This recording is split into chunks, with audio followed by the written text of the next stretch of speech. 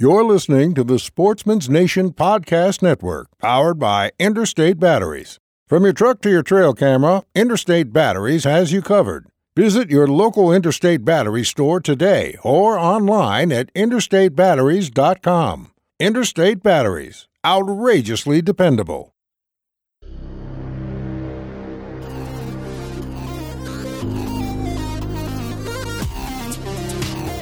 Welcome to the Transition Wild Podcast, the home for those looking for expertise and inspiration on all things Western big game hunting.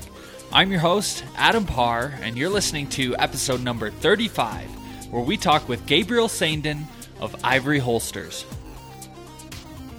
Hello, thanks for tuning in to the Transition Wild Podcast, hosted on the Sportsman's Nation Podcast Network. Thanks for everyone who's now venturing over and subscribing to the standalone feed. You can now search for Transition Wild and subscribe to only Transition Wild by searching on iTunes, Google Play, Stitcher, all of that. So definitely do that if you're looking to subscribe to the podcast. And thanks for the guys that have left the good reviews and put that 5-star into the atmosphere. Much, much appreciated. I am getting ready to embark on about a month of travel. I've got some more shows to hit, some work travel for Quiet Cat. I just got back from the ATA show. That was pretty fun. Always good catching up with old friends and meeting new people. Just a lot of work, and I'm worn out, but I've got to go on to the next shows. If you are going to be at the Great American Outdoor Show in Harrisburg, Pennsylvania, it's a 9-day hunting show, basically. Definitely come stop by the Quiet Cat booth. I'll be kicking around for the entirety of that show. It's 9 days long, so definitely come say hi. Give me something to look forward to during the 9-day monotony of standing at the booth. So come say hi. I'll be there all week.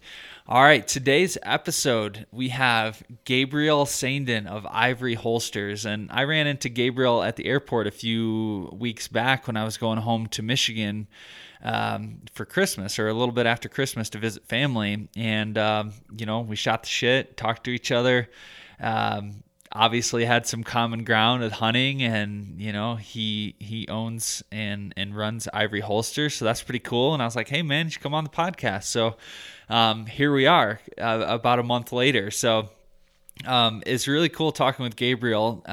Obviously, having a sidearm in the backcountry is pretty important. I myself carry every single time I go out.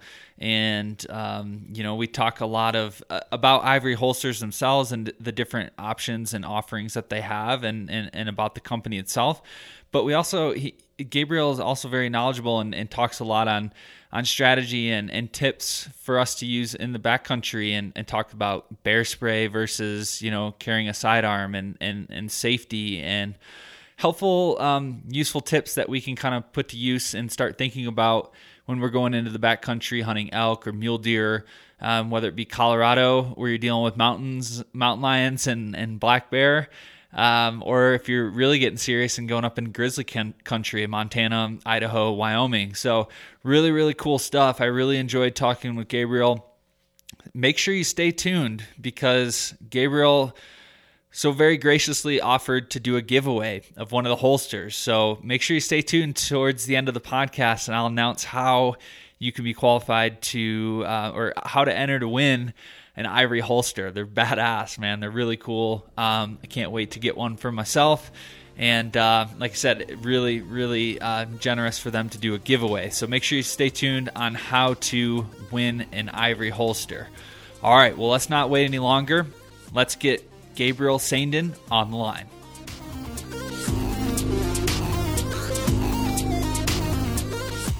All right, on the line with us now we have Gabriel Saindon. How you doing today, man? Good, man. How are you? Doing well. Appreciate you coming on the show. How's everything down you're in the Denver area, correct? Yeah, we're just in Brighton, just north of the airport, yeah. Okay, got it. Yeah, it's been snowing quite a bit here since I've gotten home from some recent travel. Are you guys getting some of the snow down there on the Front Range? We did. We got pretty well dumped on this morning, which is very, it's welcome. We need it super bad.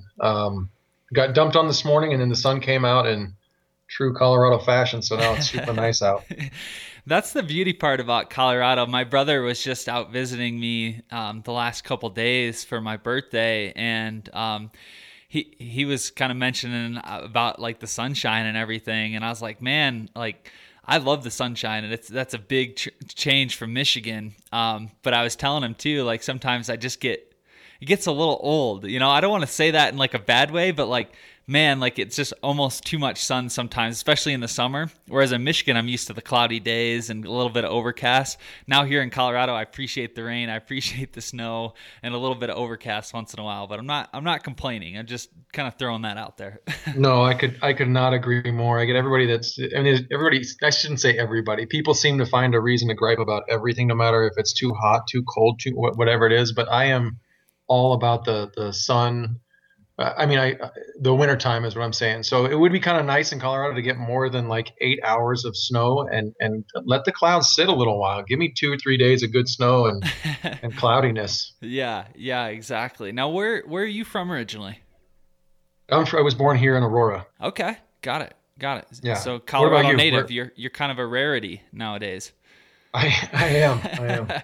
I'm originally from Michigan, and so I moved out here about 3.5 years ago, summer of 2015, going on my 4th year here, and I absolutely love it. And good hunting area, as you know. Yeah, absolutely. Happy birthday too, by the way. Oh, when was your birthday? It was the 21st, so just a couple days ago. Good deal, man. I'm the big 3-0. I'm old now. Right. Which isn't fun, but it is what it is. Age is just a number, right? That's right. As long as you can still hunt, it doesn't really matter. Exactly. So you and I had met at the airport, kind of bumped into each other when I was flying home to Michigan for the holidays, exchanged numbers, and found out that you're the owner of and started this company called Ivory Holsters, which I had heard of in the past but didn't really know a ton about. And I'm a sidearm carrier. I always carry in the backcountry, and it's something that's very interesting, and I haven't had anyone on the podcast to kind of talk about this subject of holsters and sidearms, and maybe we'll get into a little bit of the backcountry carrying and safety and some tips for all of us. So thanks again for coming on the show. Oh man, I'm flattered to be here. Thank you for having me. Genuinely. Yeah. I'm excited. For sure. So first of all, let's kind of talk about maybe how Ivory Holsters began. Tell us a little bit about the company itself. Like, what is it, and maybe how you got started. Yeah, so I'd say a few years ago, it's probably 5 or 6 years ago now. I bottom line I concealed carry, needed a holster, bought one of those hybrid style with like the leather on the back, and then the big pancake chunk of leather, and then the Kydex over the top.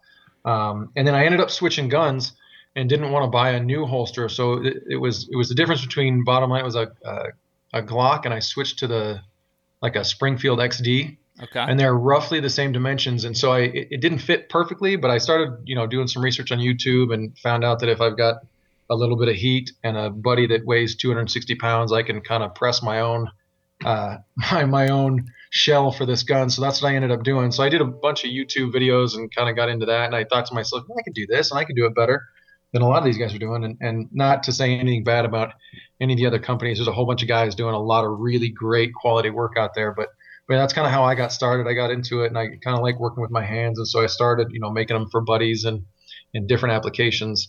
And it just kind of evolved from there. And now I'm really trying to I've kind of found this niche with hunters. I mean, so I'm going to say this, and it's going to sound like I'm an actual hunter. I'm not a great hunter, but I love it more than just about anything on this earth.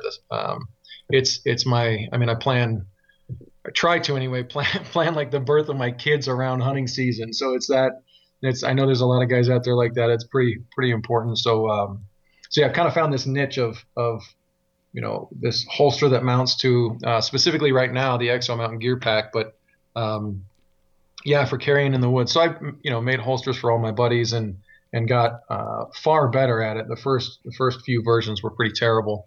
But like anything else, you get better at it. And so, yeah, that's kind of where I am now. Went from more of a concealed carry, and I'm kind of moving my way into the hunting style holster. So, which right now it seems like we've been hearing a lot more about guys that have been getting mauled by bears and up north wolf attacks and mountain lions and stuff like that. I know I've been seeing, or my group anyway, has been seeing a lot more mountain lions when we go out elk hunting. So Yeah. it seems to be more and more.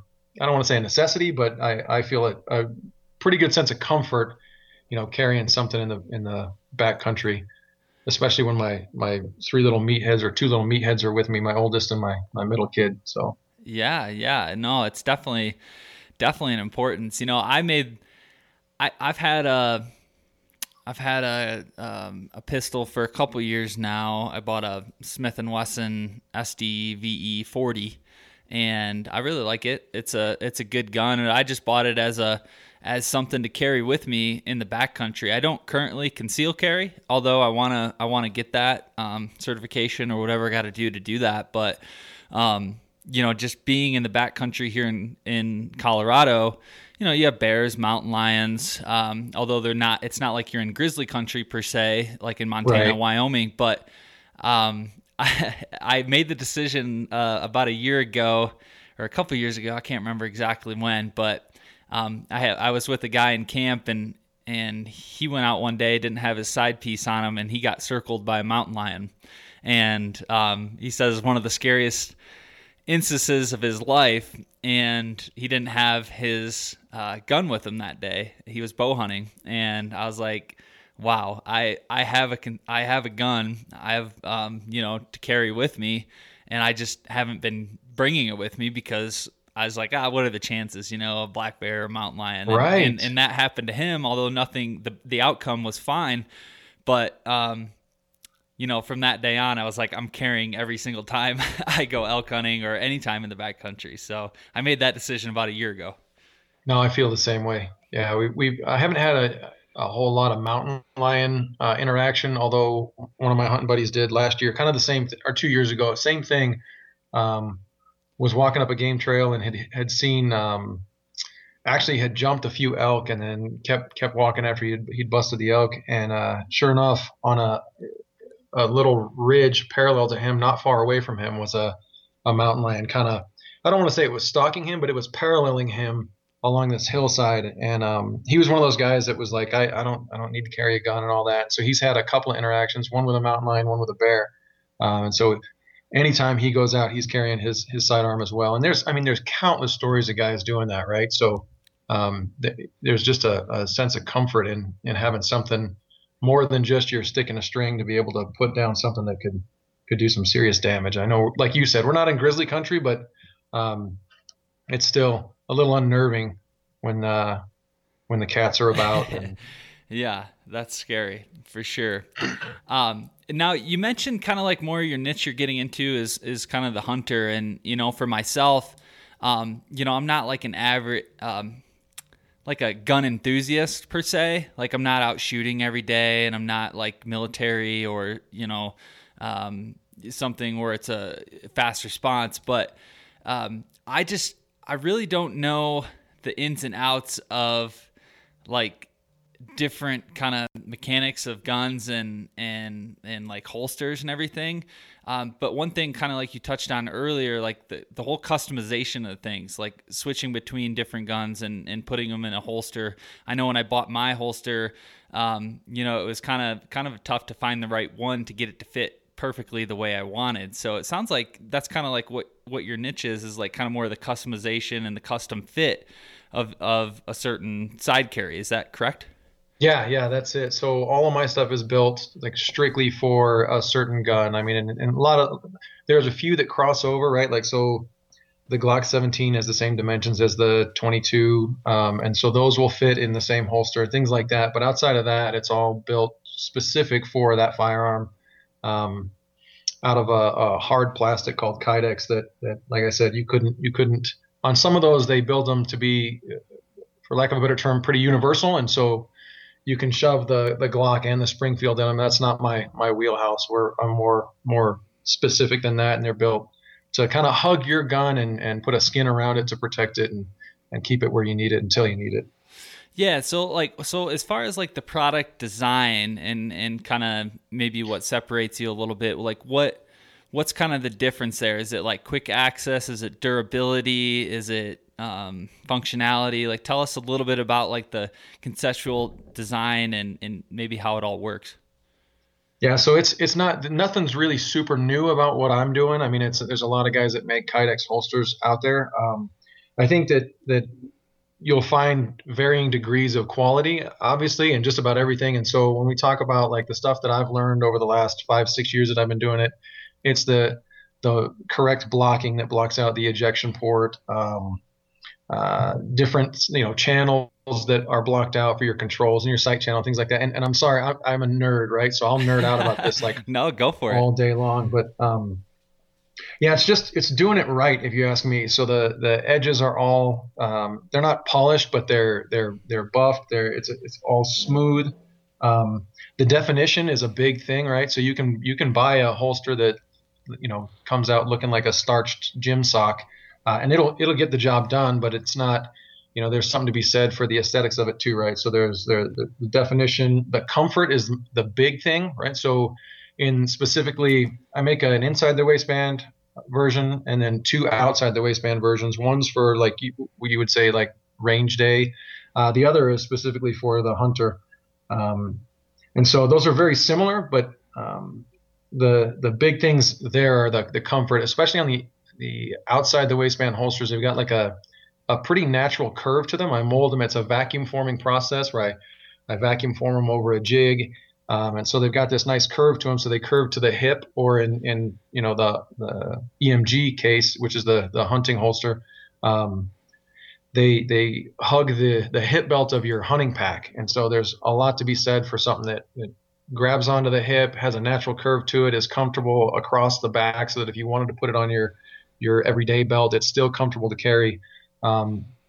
Versus some of the other stuff that's just not as refined, and it can push on your hip in certain places and give you pain here and there. And so I really work hard to make sure that they're comfortable and durable and functional, all of those 3 things, and then make sure that they've got a little bit of refinement to them too. I want it to look good as well. So yeah, it looks like you've really nailed it there, just checking out your website. And that's one big thing for me. Like I have a Safariland holster, and it's Sure. nice. I like it, but it just feels really rigid, and I find myself sometimes when I'm bending over or I've got my pack on or whatever, it pinches me, and I hate that. It's like it always catches me off guard, and it's not that comfortable to wear all day. Whereas when I look at yours online, it just looks like they've got a lot of refined kind of curvature. It seems like it's seated really well against the body and against the pack, like you said. I can definitely see how you've kind of addressed that.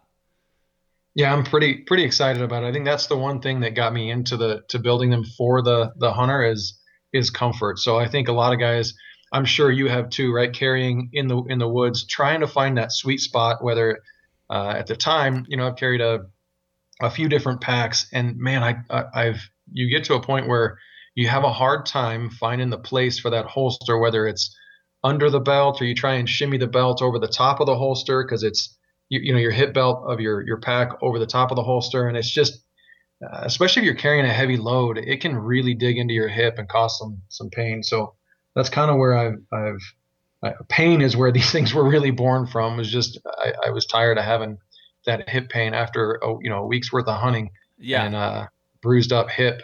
Like I said, especially if you're carrying out a heavy load, it's not fun. So for sure. So do you recommend for like when you are going in on a backpack hunt or you've got that frame pack on, would you recommend getting the holster that attaches to the waistband, or do you still carry on the hip?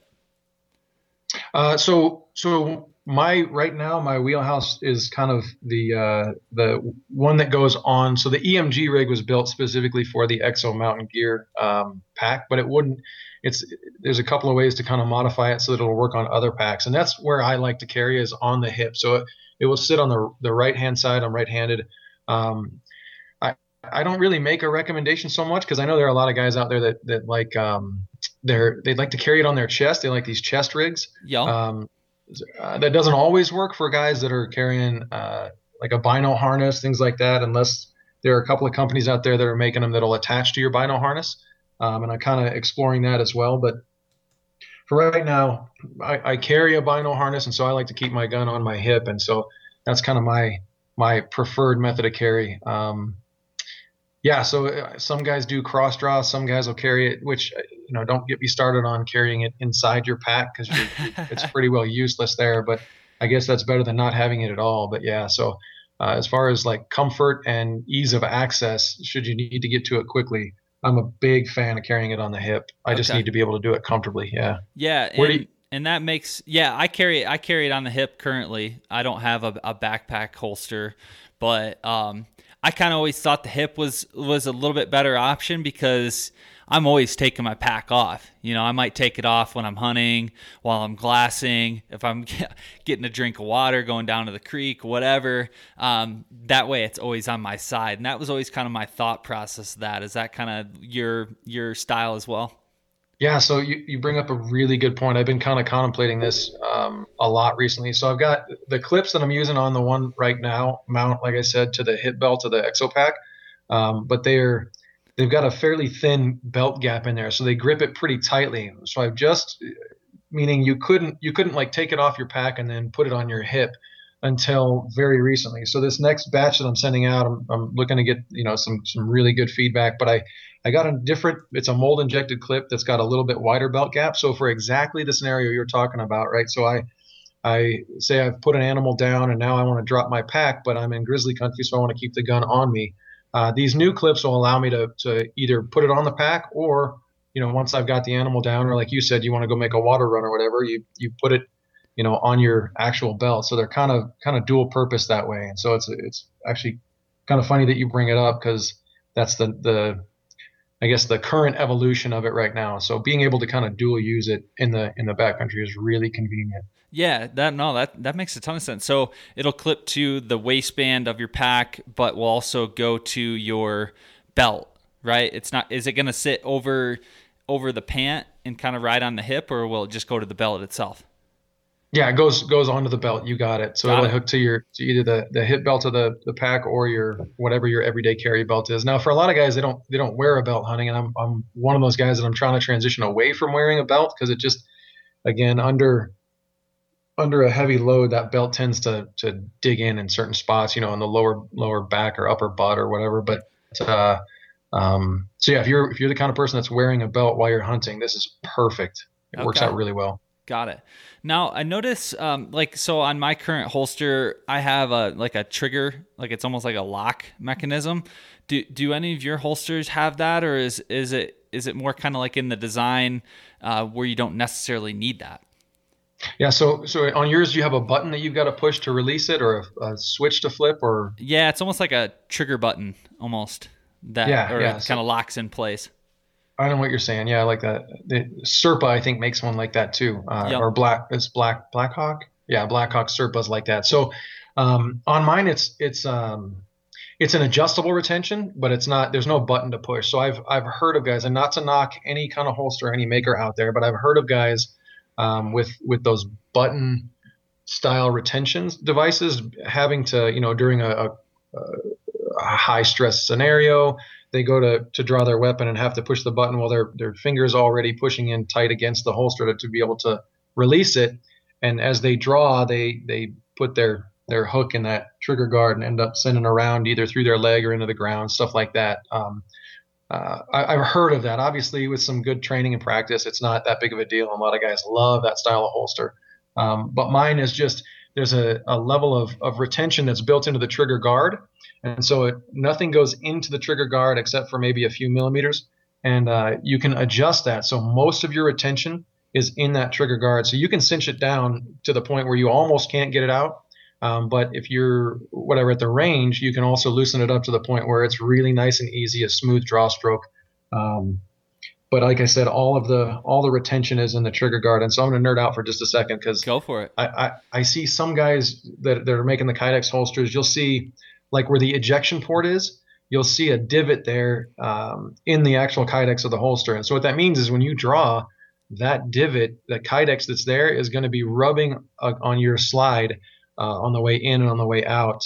So in my opinion, and I'm not, the expert, but in my opinion, your retention should not be in that area, because you're going to scratch up or unnecessarily scratch up your the slide of your gun. Not that, and I get it, it's a tool, right? And so you should be able to use your tool and not have to worry about all that. But I paid $600 for my tool, and I don't want any unnecessary holster wear that I don't have to have, if that makes sense. Yeah, of course. Yeah, and the whole thing about with mine, with having that kind of trigger guard or that release mechanism, I've always thought about that as like, if it does come down to something where I need to be really quick, or I'm just caught off guard, one, the moving parts of the springs and whatever, more moving parts can potentially lead to more problems. Stuff can freeze up, break. So I don't like that. And then, two, it just simplifies it. It makes it less noise. Like sometimes I hit it and it kind of makes a little bit of a noise. So I really like that design. Simplicity. It sounds like you have the retention that you can get it down real tight, so you don't got to worry about it falling out, but you can still get it out, and there's nothing that can really go wrong, which is nice.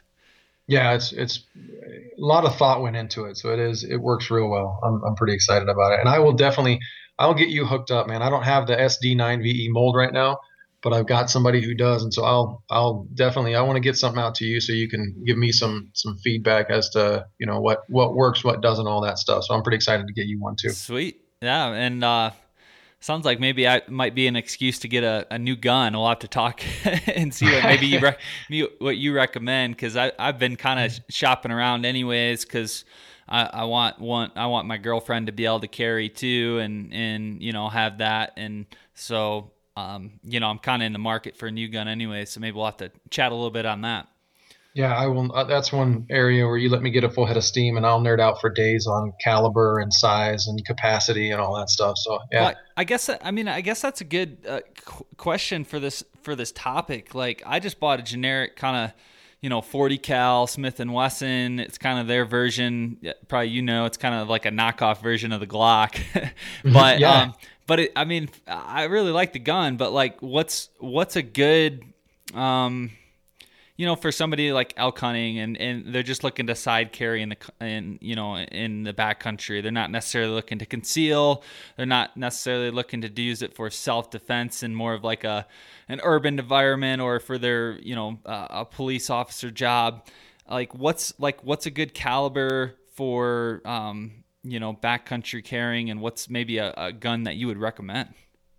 Yeah, so I'm a big fan, and I know there are a lot of guys out there that say you should carry the biggest you can handle, right? A lot of guys want to carry a 44 mag or whatever, Smith & Wesson 500, some of those big wheel guns. Yep. I'm a big fan of the semi-autos, one, because I kind of go through these stats, and I don't know how true they are, but I've heard things like in high stress situations, the police, there were studies that were done so the police are hitting at about a 20% hit rate. So if they're firing, 10 rounds, they're hitting 2 out of 10 in their intended target. And that's for somebody who's trained and for the most part knows what they're doing. Yeah. And so for a guy like me who's out there, what would my ratio be? I know I'm not out there training every day or every week or every month.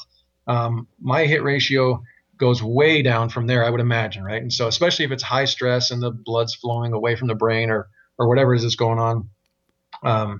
So I want as much ammunition as I can get. I want accuracy by volume, as they say. So I want a whole bunch more than just 6 or 8 rounds in a big heavy wheel gun. So I'm a huge fan of the 10 millimeter, number one. So like I said, I nerd out on stuff like this, and so I've done quite a bit of research. And again, not an expert, but I keep coming back to that 10 millimeter, especially in a scenario like what you say, where it's not necessarily going to be your everyday carry gun, and it is more specifically for the backcountry. I see a ton of value in being able to carry 15 rounds of some really hard hitting 10 millimeter ammunition. And then you get into like the ammo as far as like solid brass or copper or lead or some of these hard cast lead bullets, and then bullet weight and bullet speed and stuff like that. So just very, very simply, I'll tell you what I'm carrying right now. I got my hands on a Glock 20. It's a 10 millimeter. It holds 15 in the magazine and 1 in the chamber, and so I've got 16 rounds of some really high-powered 10 millimeter. And I've seen the bullet I'm using is it's a CNC machined solid piece of copper or brass. And it says that the website says copper or brass, and this thing is just coming out screaming fast. But it's got these really good penetration tests that have been done. There's a guy on YouTube does a channel called the Military Arms Channel, and he's done a ton of gun reviews and ammo reviews. And so anyway, I was watching him and came across this Lehigh Defense round, and I just fell in love with it. It's a little light. And so I know you can kind of nerd out on bows and arrows and arrow weight and stuff like that as well. And obviously guys, from what I'm gathering, are moving towards maybe I don't care so much that my arrow's moving as fast as the speed of sound, but I want something heavy that's got a whole bunch of energy behind it, right? That allows it to not stop when it hits a solid object. And it's kind of the same way with these different projectiles coming out of the gun. I want something fairly heavy. Although in the case of these Lehigh Defense rounds, they're not super heavy, but they're not super light either coming out of the 10 millimeter. So anyway, I don't know if that answers your question, but I really like a lot of ammunition, a lot of heavy ammunition, and I just like the comfort of knowing that I've got a lot, because I might not hit when every single shot that I want to hit, if that makes sense. No, that's really interesting. I mean, for you to bring up that statistic on, police officers only hitting 20% of the time. I mean, I know that would put me down at like 1%, probably. Yeah, I mean, exactly. who knows? That's my thought too. Yeah. So that makes a whole lot of sense. And that's a good tip for everybody in the backcountry. And I found myself like, maybe I should shed a little weight and only carry, 7 rounds in the chamber. But after hearing that statistic, it's like statistically I probably won't even hit in 7 rounds. You never know. So like strength in numbers, like you said, that's a really good point. Right. Now, what's your take on carrying bear spray? Is that something that you not really worry about in Colorado? But if you were hunting, let's say in Wyoming or Montana, Idaho, you're dealing with grizzlies. Is that something where you would double up? You'd go bear spray and a sidearm, or just a sidearm? What's kind of your take on that? Yeah, no, good question. And I am not an expert at all. And so for me, I just have hunted in Colorado. So I don't. So obviously, the stories that get out and get the most publicity are the really terrible stories, right? And so, what was the guy's name? Was it Orr? Todd Orr. Yep. Todd Orr. There was a guy in Wyoming recently that just got mauled and killed one of the guides up in Wyoming this last year. And you know all this. I'm not telling you anything you don't know. Yeah. But it seems like these guys, especially with Todd Orr, I think he gave that bear a full blast to the face of bear spray, and it was like hot sauce for the bear. It sounds like it just didn't seem like it slowed it down at all. So I'm coming from Colorado. In my experience with the black bears, truthfully, we've had 0 issues. We've seen a lot of black bear, and almost every single time, I will say every single time that they've seen us, they're far more afraid of us than we are of them. Now, cats haven't been the same, but I haven't dealt in any way with grizzlies. I will say, again, just from the stories that I've been reading and kind of looking at online, I'm not 100% behind bear spray. Although I did recently, and it was weird because I'm a big fan of the 10 millimeter and carrying a gun. I don't know. I mean, I guess if you've got the availability to carry a gun and bear spray, great. I did hear about a place out of, I think it was Montana on the EXO podcast. They were talking to one of the bear experts. They do actual training, like firearms training up there for backcountry hunters. And one of the things they were saying they were using was these road flares. And so the road flares are super bright. They make a crack when you get them, lit.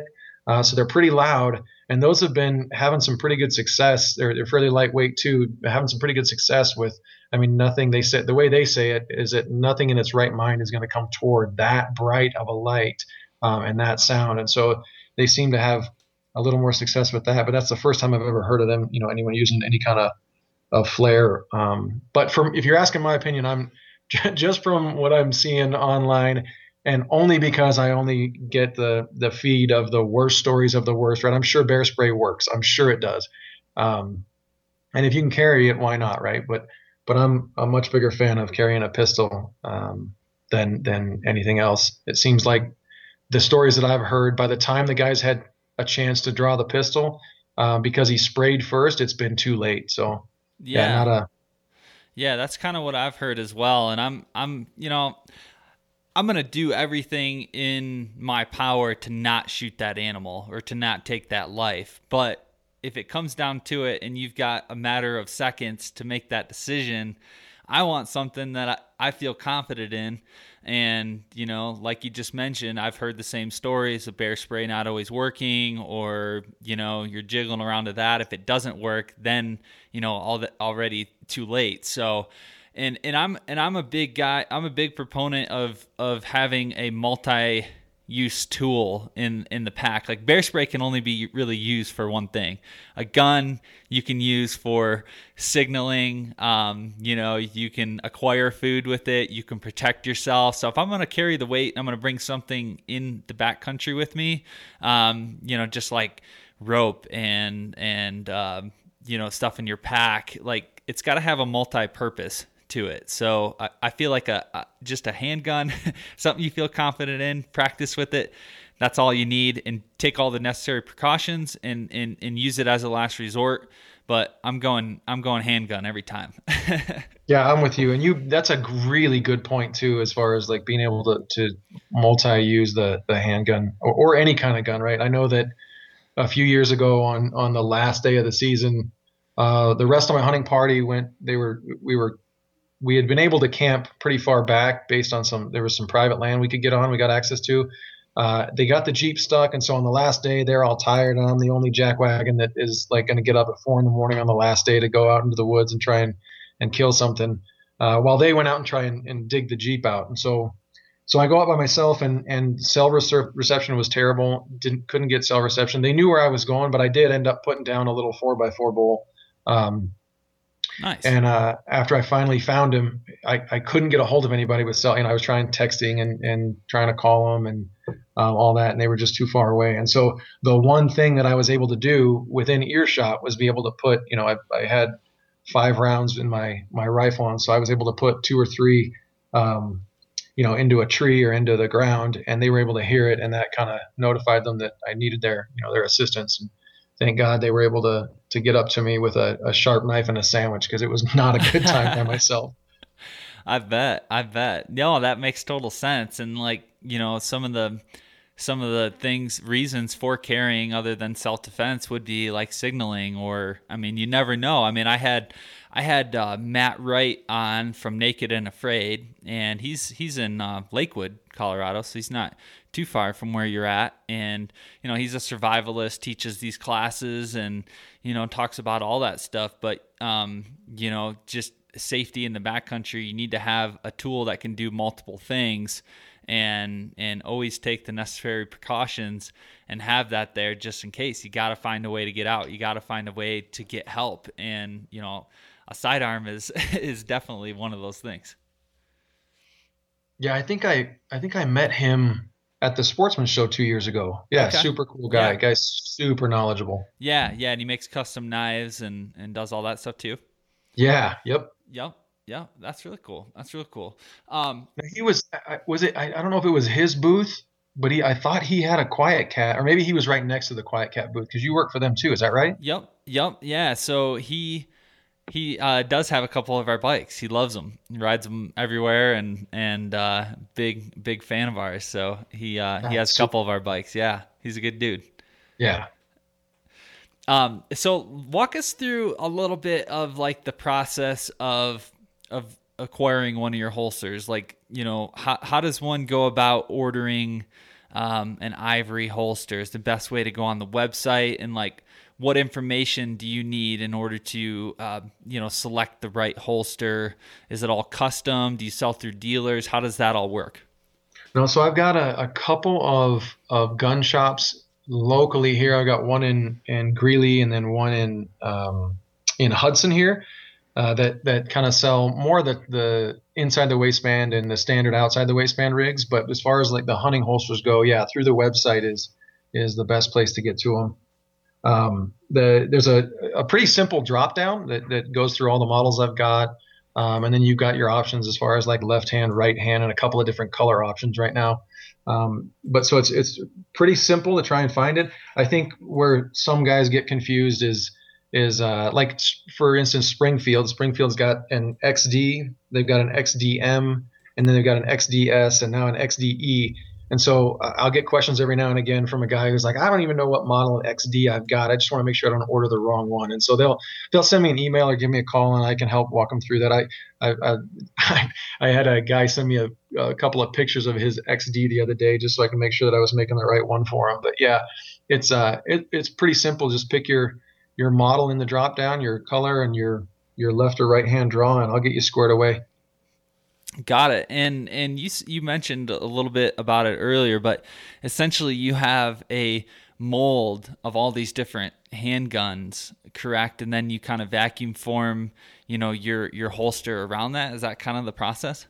Yeah, that's it. It's a like a glass filled resin, most of them. I got a bunch of them. I think there's probably right around 30 models right now, although I'm kind of trying to pare that down. So some of the stuff that's not as popular, some of the little pocket pistols haven't been as popular, and so there's not really any need to keep them around. So I'll try and pare that down. But yeah, it's all built off of a very specific, some of them being really nicely CNC machined molds that just puts out a really good looking product, and something like we were talking about earlier that'll just hug your gun and give you that sense of security when it clicks in there and you know that it's secure and it's where you need it. Got it. So I'm looking on here right now, like you have the pack holster and let's say the Monarch. Like what the big difference there is just how it attaches. The Monarch is just a hip one. The pack holster only goes on your pack, but you are coming out with the waistband for your belt as well. No, so really good question. So the Monarch is the one that's built more for like at the range and duty carry, right? So it's okay. You can kind of see the Monarch, the backside, the sweat guard on the backside comes up, so it sits, against the body, and it kind of gives you like an index, so that when you're going to reholster, you can kind of slap the slide of your gun against that index and holster it that way. But it doesn't afford a whole lot of protection on the slide from about the back of the trigger guard to the top of the slide, because it's built, like I said, for your range day carry and stuff like that. So the pack holster, I make that sweat guard go all the way up both sides of the slide, and I do that from experience, right? So I had a really nice Springfield XDM for a while, and I took it hunting, and I didn't do what I'm doing now. I just threw it in a Monarch and went into the woods with it. And so the thing cost, at the time, it was probably right around $600. And going through some pretty thick country, I hunt south of Steamboat, so there's scrub brush and scrub oak and all kinds of different things up there. And so I scratched the heck out of it, which, again, I get it. It's a tool and I shouldn't be worried about it. But again, if I don't have to scratch that thing up, I don't want to. And so I came back and this is kind of the result of that. So the EMG rig is built to kind of protect your gun on both sides. Now, you're not going to win a quick draw competition by any means. Obviously, the Kydex going up on both sides of the slide means you have to draw a little bit higher to get it to release completely from that Kydex, but it gives you that level of protection. So the main difference there is that, number one, it's a sweat guard up both sides as opposed to just the one side, like the Monarch. It's a different set of clips, although you can add the quick clips to the EMG holster if you want to, and then you can kind of swap those out for everyday carry versus hunting season. And then the other difference is on the Monarch, I've got it's a straight draw, straight up and down, and on the EMG rig, it's kind of canted forward slightly so that it kind of presents itself to your hand. And I'm really toying with the idea of just going forward cant on both the Monarch and the EMG rig right now. But yeah, those are the main differences. So the cant, the protection on both sides of the slide, and then the clips, how they attach to your belt. Yeah. Yeah, and then the spike mag pouch. What is that exactly? Is that just for extra clips? Yep. Yeah, exactly. So you got an inside the waistband mag pouch and then an outside the waistband The insides are all single mag pouch, but I make a double mag as well for the outside the waistband.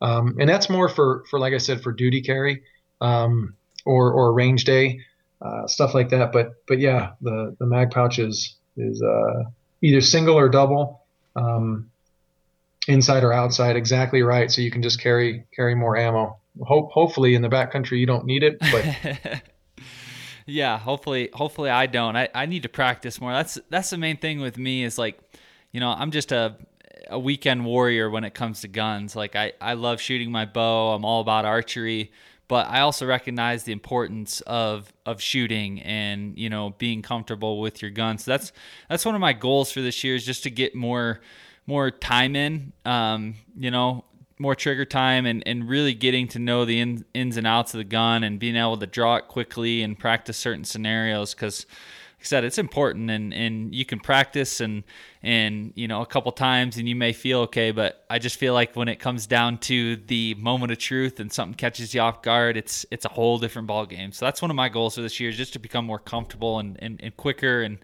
and more accurate as well. Oh, for sure. You can't. So I see guys online all the time, asking, I just bought this Glock. What sights should I get? What triggers should I put in, and all that stuff. And they kind of give crap to the guys that are carrying. Like in my case, I've had a Bursa before. I've had the same one you're carrying, but in the 9mm version. And guys will give me crap because it's a cheap. And to your point, it's like Glock knockoff. And I can nerd out about that too, but it's a very reliable gun. It gets the job done. It is probably not the best trigger in the world, but it's not the point, right? The point is I want to be able to shoot it well. And so yeah, I love when the real experts, the guys that are actually out there shooting, kind of chime in and they go, look, you just bought this thing. You don't put fresh sights on it. Don't get a red dot for it. Don't get any of the other, espresso makers or crap that you can hang off of it. Spend that money on ammo, 1,000 rounds, and go out and learn to shoot the thing and become comfortable and proficient with it. And so I'm a huge subscriber to that, and I say that knowing that I don't practice nearly enough either.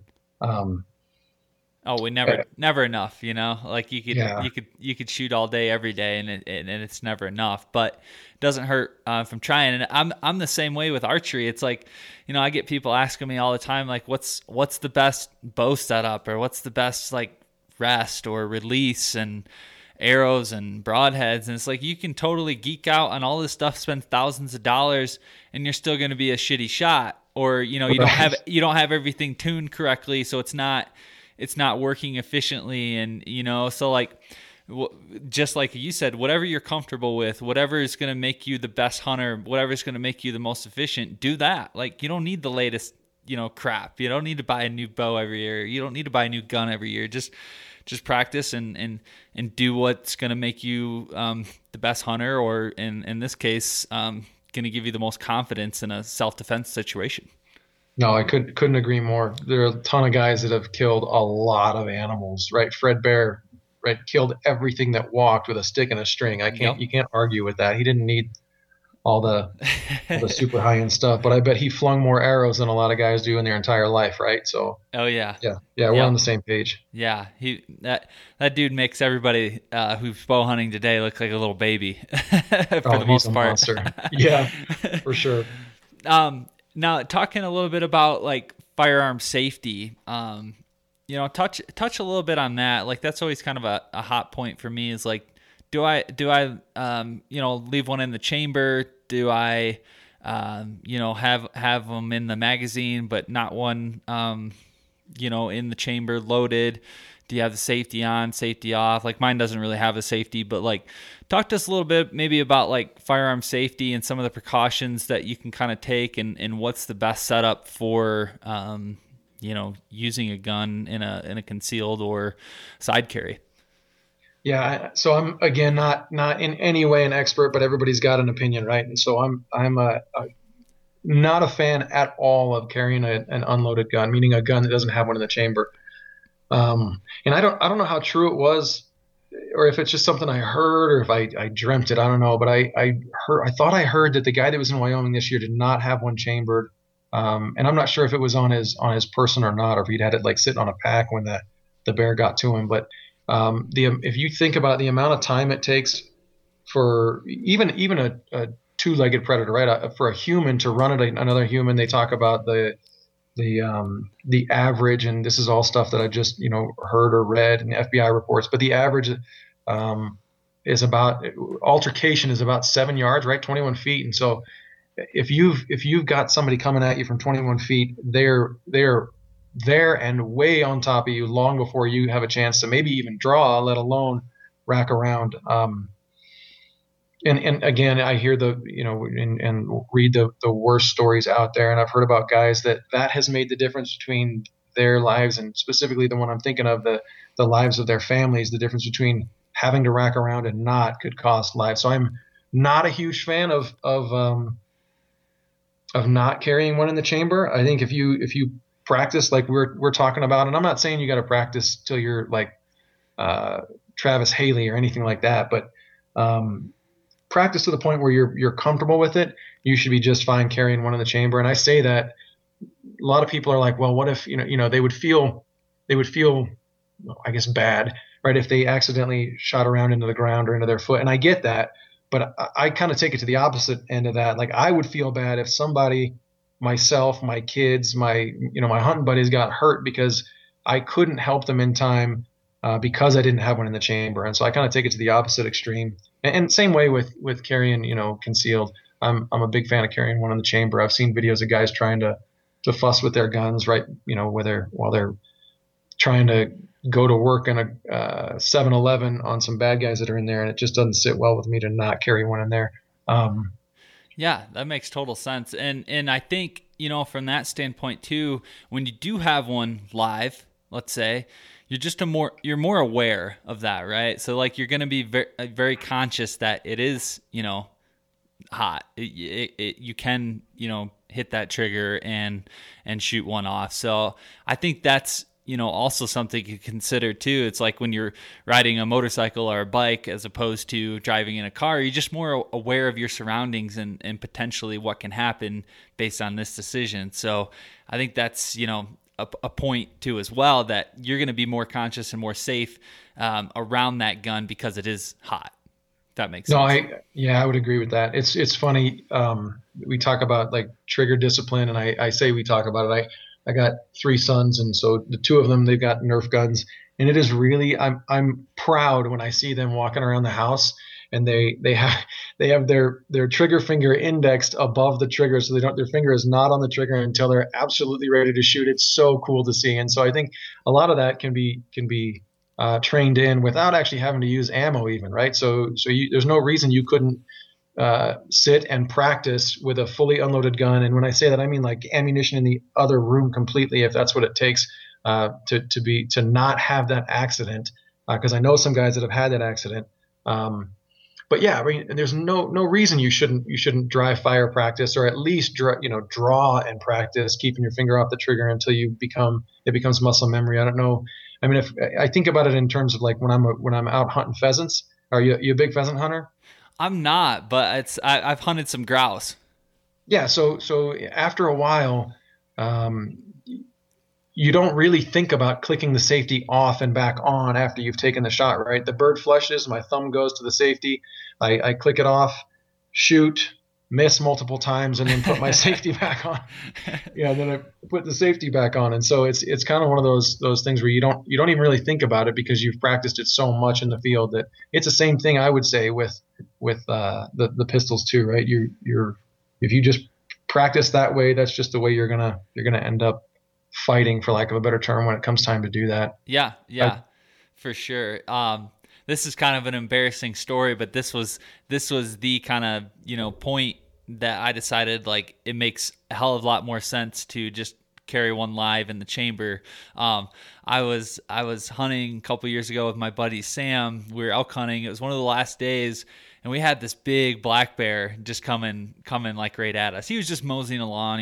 He hadn't seen us yet, but we just let him keep coming and he got to within 20 yards, and neither of us had a bear archery tag, so we couldn't shoot him, of course. But I drew my pistol drew my sidearm just in case, just to like, if he comes real close and we can't scare him off or whatever, like I want to take a shot. And or, if I need to defend myself, then, Sure. I'm going to shoot. But it never crossed my mind, but I drew it, and, and I was kind of like just pointing at him, like kind of as he came closer, and he got to within 10 yards before we finally scared him off. That's close. Yeah, it was real close, and he was a big boar. And after he kind of just turned around and left, like he didn't run off, like he wasn't like spooked to all, get out. But like after he went away and I let my gun down, I was like, holy shit, I was holding this gun and, I was ready if I needed to pull the trigger. But then I realized I didn't have one in the chamber, so I would have been screwed anyways. So it's just like, I was in that moment, I was not thinking about racking one in and then, shooting. It was just like, I'm going to pull up and shoot. And I was like, wow, how that was a pretty dumb move. So from now on, I always carry live. No, that's a great point. And I'm glad it turned out the way it did, because I think there are probably a lot of guys that didn't have it turn out that way. And that's a really good point, man. Being 10 yards from a bear and not having one in the chamber is a little unnerving. For sure. Well, cool. Yeah, no, this has been great, Gabriel, talking about all things kind of like holsters and the design and the process of what you got going on, a little bit of history of the company, how you got started, and then some really good tips as far as like carrying in the backcountry, safety, using your firearm, kind of different models and recommendations. Where can we go to kind of find out more information on Ivory Holsters? Talk to us about your website, social media, all that stuff. Yeah, so it seems like everybody that has a gun, and a lot of the hunters right now, we all are. Instagram is huge, so I'm big on Instagram. It's easy to post there, and it's easy to see a lot of cool stuff and get some dialogue going back and forth. So I'm on Instagram under Ivory Holsters.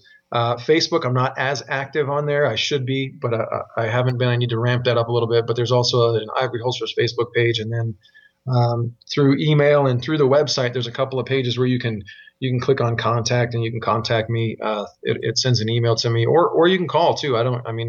If I don't answer, I'll do my best to get back to you, and we can nerd out over the phone over whatever subject comes up. But yeah, those are the main things. So ivoryholsters.com or on Instagram and Facebook. I've got a YouTube channel too. There's like 2 subscribers right now. But I kind of sometimes in the woods, I think I'm funny. And so I've been, for the last few years, I've been doing these elk hunting pro tips, like when I'm in the woods and I'm whispering into the camera and there's nobody else around. I'm just talking to myself in the camera. And so some of my elk hunting pro tips are pretty funny. You'll have to check it out. Yeah, I'll take a look. They're pretty stupid. But yeah, so I'm technically on my YouTube as well, but excuse me, not as active there either. But I got to ramp that up as well. So yeah. Very cool. And yeah, and you can, like you said earlier, you can just order online. You can click on which model, select your gun, all that stuff, kind of features, and then, just do it all online, which is pretty cool. Yeah, that's the preferred method for sure. Yeah. Nice. Well, I really appreciate you, Gabriel. It's great talking with you, and we'll definitely have to get you back on it at some point. Maybe we can talk some hunting, elk hunting, mule deer hunting along those lines as well in the future, and get you back on when you got some new updates to talk about, new products, and we'll go from there. But really enjoyed having you on the show, and it's a pleasure talking with you. Thanks so much for having me, Adam. I really mean that. I am flattered that you'd have me at all. It means a lot to me. So thanks very much. And I had a great time too. For sure. All right. We'll talk to you soon. All right. Thanks. All right. And there we have it. Another episode in the books. A big thanks to Gabriel from Ivory Holsters for coming on the show. Had a blast chatting with you. As mentioned from earlier in the podcast during the intro, we have a giveaway. Ivory Holsters, they are going to give away to a lucky winner one of their pretty badass holsters. So here's how you enter. All right, step 1, you have to follow Transition Wild and Ivory Holsters on Instagram. Step 2, like the Instagram post that mentions this podcast. So when I announce the podcast, I'll do an Instagram post. You have to like that. And then third step, tag 2 friends in the comment section of that post. So again, how you enter to win a holster from Ivory Holsters, You have to follow Transition Wild and Ivory Holsters on Instagram, like the Instagram post that mentions this podcast, and then tag 2 friends in the comment section of that Instagram post. So 3 easy steps. It's pretty simple. I'm going to kind of detail everything in the Instagram post itself. If you're on the email list, I'll remind you that way as well.